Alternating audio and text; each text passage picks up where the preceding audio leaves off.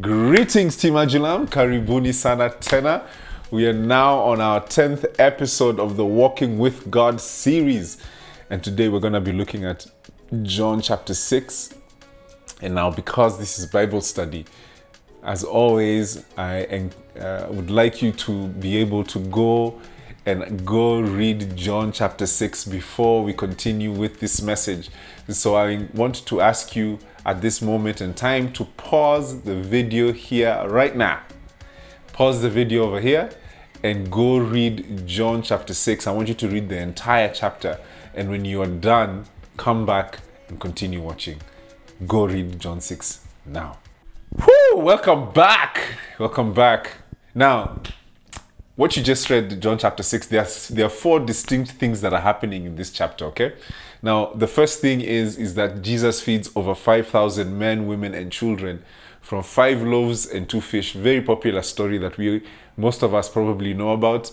Then the second thing is Jesus walks on water, right? This is an action-packed chapter. And then the third thing is Jesus describes himself as the bread of life.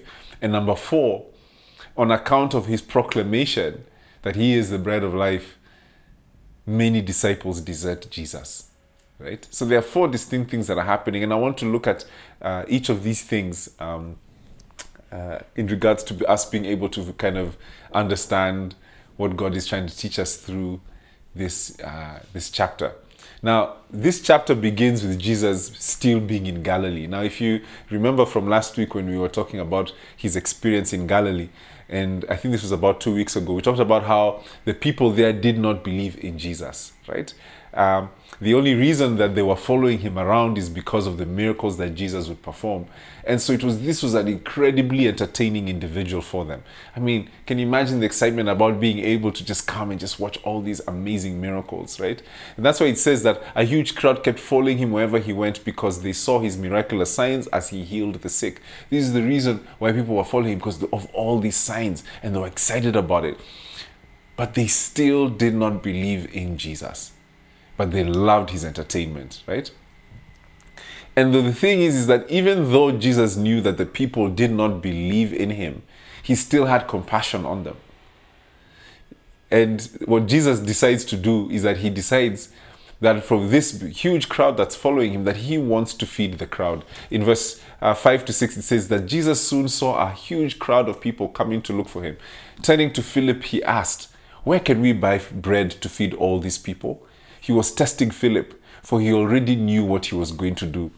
Now, the thing that I want you to consider at this point, especially the way in which John says this, is that when John is writing this, it's after the fact, right? Remember that John is writing this long after Jesus has died and resurrected, and these incidents that he's writing about have already happening, right? So meaning that at the time, if you think about at that very moment in time, right, no one knew what Jesus was about to do, right?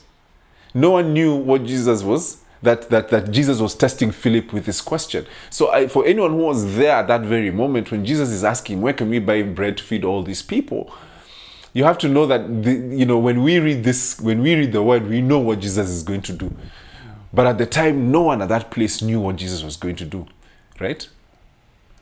But the thing is that though Jesus already knew what he was going to do, he wanted to test Philip. And another way to look at this is that Jesus wanted to teach Philip something, right? That's the whole purpose of a test, right?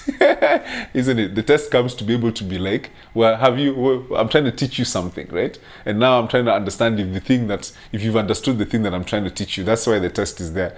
Because the thing to realize is that Jesus doesn't just test us for fun, right? And that's the thing that is so interesting to understand already, even as we get into this, is the fact that our God tests us. He wanted to teach Philip and all the other disciples, including us, something. And so Jesus, fully knowing this, first knowing what he was going to do, tests Philip.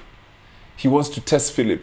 I realized very recently that there's one area in my life where I'm constantly being tested by the Lord. And I think the reason why he constantly tests me in this is because he constantly tests me and I constantly fail this test, right? Where there are certain times where there's a certain area in my life where when I'm tested, I always veer towards the negative side of things. And so for the 1 billionth time, God tested me in that area. And of course, for the 1 billionth time, I failed to recall that God was actually trying to teach me something. And the thing is that after obviously the whole thing and getting into my whole kind of negative state, I remember, God reminded me, he's like, my guy, I need you to remember that I got you. I got you all the time, man. You don't have to to get into a place of despair or negativity, because I got you. And he always reminds me that, right? But the thing that was so unique this time around is that where God literally would, said to me, he's like, Thimba, I need you to know that you're going to be tested in this again. I want you to be aware that this is a test that I want you to overcome, and I'm going to test you in this again. This test is going to come again. And sure enough, the test came. And when it did, I initially, as usual, because that's my habit, I began to veer to the negative. And then I remembered God telling me that I'm going to test you in this again. And this time around, I had the tools to answer to the test, because God had shown me, I'm with you. I'm always with you. Maintain a positive mindset. Maintain a positive attitude. Maintain an attitude of gratitude, right? That you respond to me with praise and positivity rather than getting into the negative feelings, right? And in that moment, I remember just thinking, like, this test came again, and this time around, I think for the first time in a long time, for the first time in 1 billion instances, that this time around nilipita hiyo mtihani. And just like he did to Philip, he will do to us. He will test us so that our faith may grow. He will test us. And you see, that's the thing that happened, is that now my faith has grown, because now I recognize that place, that is a test. And the thing that God is trying to do is that he's trying to teach me something, that he's trying to teach me that I should not allow this thing to get me into a negative space, that instead, that I don't allow this thing to change your attitude. Stay focused, stay grateful, stay praising, stay positive, right? And just like he did to Philip, he will do to us. He will test us, and he will test us so that our faith may grow. Right? And I pray that for you as well, that you will learn to overcome the test. And so when Jesus asked Philip, where can we buy food to feed all these people? We realize that actually Jesus wasn't asking Philip about food, but really he was asking Philip about his faith. Ooh, come on. He was asking Philip about his faith. If Philip had great faith, he may have responded something like, Lord, there is no need to buy bread. You are greater than Moses, and under Moses the people were fed with manna in the wilderness. Lord, just speak the word and bread will come from heaven, and we shall all be filled. That's obviously in an ideal scenario, in which where Philip is like, man, I have faith and believe that you are able to provide the bread that we need. Or maybe he would have said, Lord, only you know how you can perform such a great task to feed a multitude like this. Only you, O Lord, are able to do such a thing. Because ideally, we do not have the money for this, but you are able to provide. But instead, what Philip does is he begins to count his pennies, letting Jesus know that they couldn't afford such a feat. We can't afford such a thing, Lord. Even if we worked for months on end, we couldn't even afford to do such a thing. I wonder if there's a way in which we can relate, or that we relate with Philip, where the Lord gives us a daunting task or instruction, and the first thing we do is look at our obvious inability to follow through, rather than looking to him to supply what it is that we need. Almost every single person that God called in the scriptures was like Philip. I can't do this, Lord. Even if I put all the effort I have in me, I can't do such a thing. And the only reason we have this perspective is because we are looking at our ability to do that thing which God is calling us to do, or what it is that he has said that he would be able to do. That we look at this thing and we say, man, there's no way that I have the ability to do this. This reminds me of Numbers 11.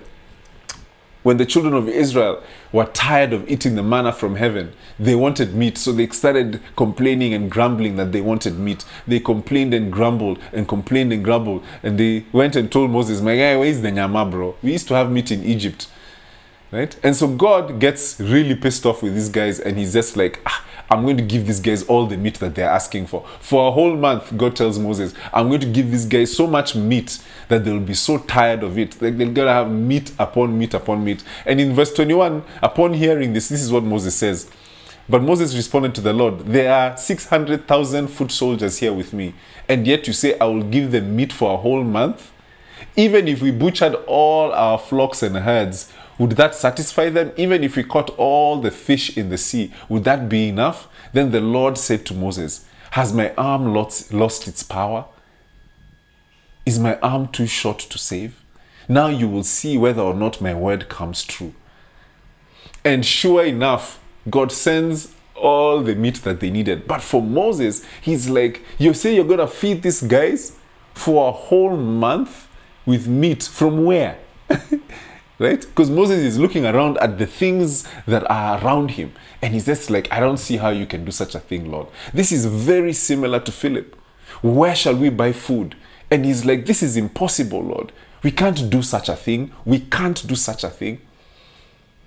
And here's the thing that is so interesting, is that when we face insurmountable obstacles, many times our minds turn to the negative.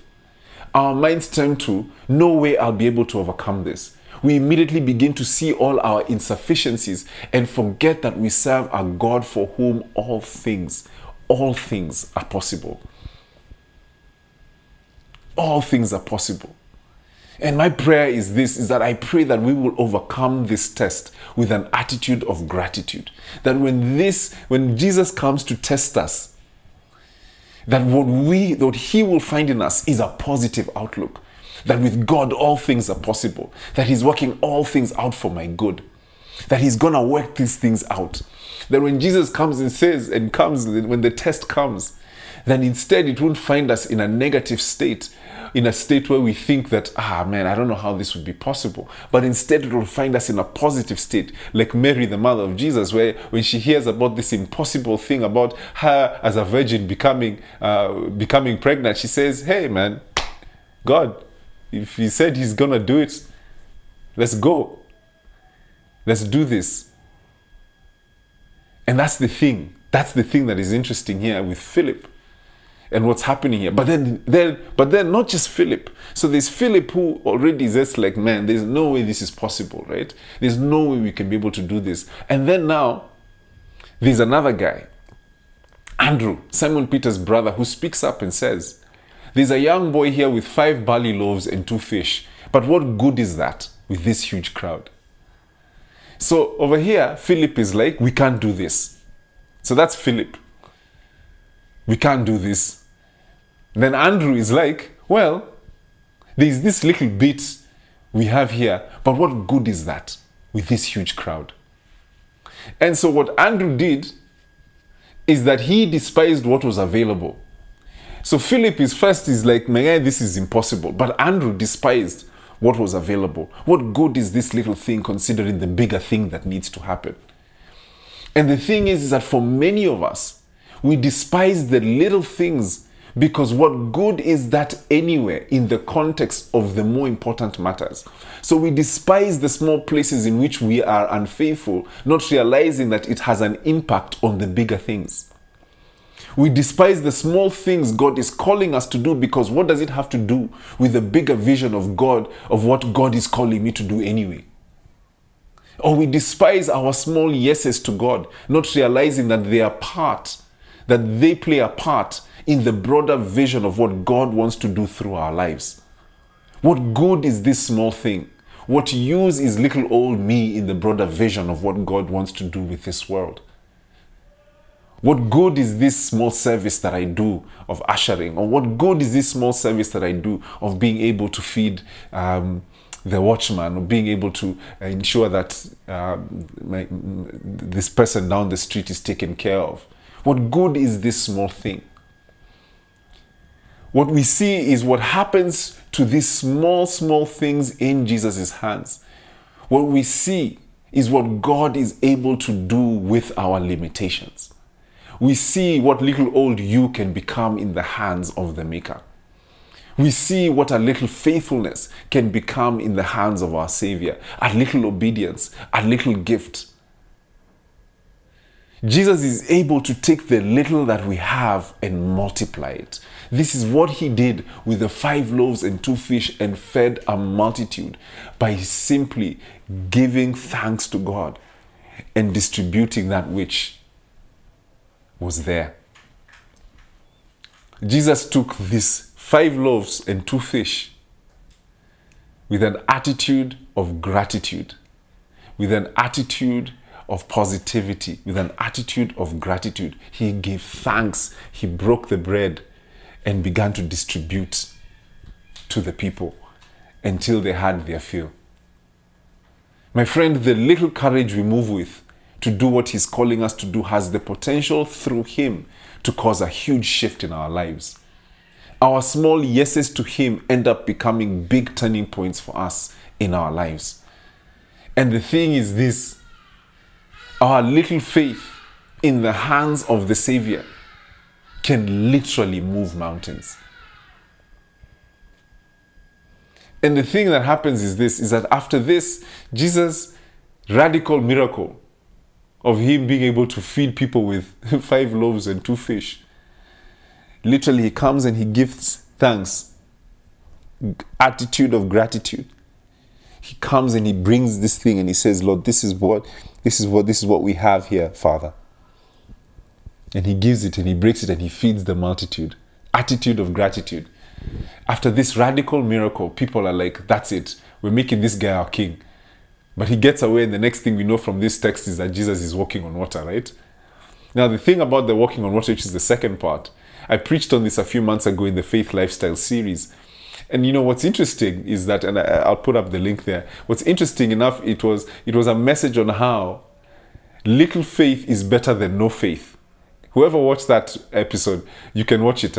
It's interesting how it connects to this very story of him feeding the 5,000, how the little we have is more than enough in his hands. The little that we have is more than enough in his hands. And then now we get to the part where Jesus describes himself as the bread of life, basically telling them and us that all that you need in this life is me. I'm all that you need. Jesus puts it this way from verse 27. But don't be so concerned about perishable things like food. Spend your energy seeking the eternal life that the Son of Man can give you. For God the Father has given me the seal of his approval. They replied, we want to perform God's works too. What should we do? Jesus told them, this is the only work God wants from you. Believe in the one he has sent. I love how the Amplified Version puts it. Then they asked him, what are we to do so that we may habitually be doing the works of God? Jesus answered, this is the work of God, that you believe, adhere to, trust in, rely on, and have faith in the one he has sent. What are we to do so that we can see enduring change in our lives?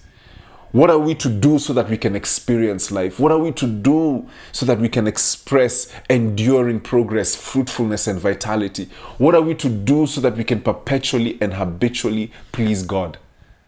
And the answer is this: believe in Jesus, listen to him, rely on him, trust in him, depend on him.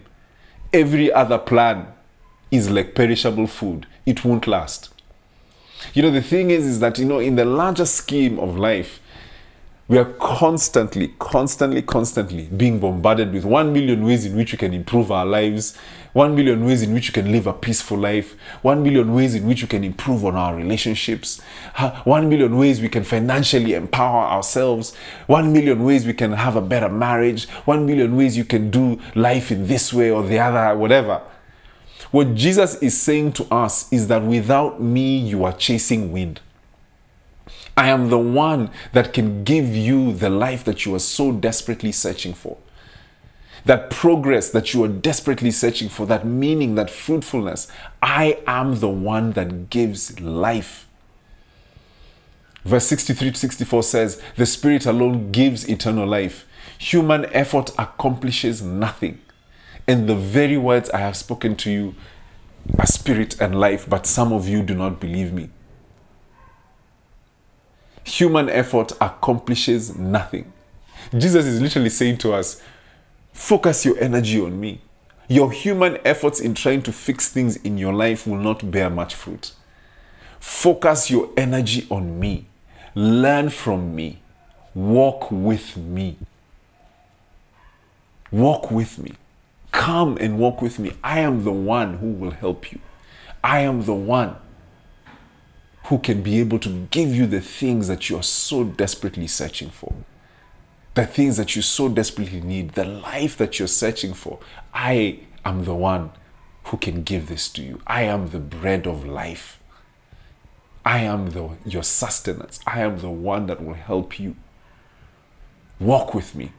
You know, a few weeks ago in this series, I preached a message that we called House of Prayer. If you remember, where Jesus cleans out the temple, and if you haven't watched it, you should go watch it. And in that message, I communicated that we are being called, and we are called to be a house of prayer. That God, especially at this time, and this was just my sense, I think this is a message that has been there from generation to generation, that we are meant to be a house of prayer. But especially at this time, I communicated that I feel that God is calling us to arise in our prayer life. That we would be intentional in being able to spend time in prayer. And by prayer, I mean, speaking to God and also taking the time to hear from Him through His word, through times of worship, whatever it is, maybe go for a walk and just allow God to speak to you. This is a call from our Savior to refocus. To refocus where we place our energy. That we would move away from our human effort and instead focus our gaze on Him. And I remember giving an example of what this looks like and equated it to the action of Moses going up the mountain to meet with God. And in a different case, I think of it similar to what it said of Jesus, how He would rise up early to pray. That this wasn't just about discipline. It was about Him knowing where His strength comes from. It's about Him knowing where His essence comes from. And the thing is, climbing up a mountain is not an easy feat. I can assure you, waking up to pray is not easy. Waking up early to pray. Intentionally putting aside to spend time with God is it's actually quite hectic in this very hectic world. It's one of those things that's actually quite, because there's so much going on that it's like to actually intentionally do these things. The way that this world is set up, it's set up in a way that it makes it so that, like, man, what's that? What's all that for? Why is that important? Because oftentimes what it means you overcoming your busyness, right? It means oftentimes you overcoming discouragement from the enemy when he'll come and tell you, you think your praying will help you with anything. You need to get working, man. These things that you're doing are useless. It may mean you reorganizing your life so that it makes this a priority in your day, similar to how it was for Daniel. But my friend, the thing that I need you to understand is that when Jesus says that He is the bread of life, He's trying to tell us, and He's saying to us that I am the one that gives you your essence. I am the one that gives you what it is that you need. Every single thing that you need comes from me. I am the bread of life. I am your sustenance. And the thing that He's calling us to do is to recognize that He is that. That our lives would begin to shape and morph into that realization that He is the one that we need. That the peace of mind that you're looking for, the wisdom that you're searching for, is in Him. This is not stuff that you're coming here to work for. This is not like, hey, I pray because I'm coming to work on these things. No, it belongs to you. All these things belong to you. And the thing that He's calling us to is to be able to center ourselves in Him.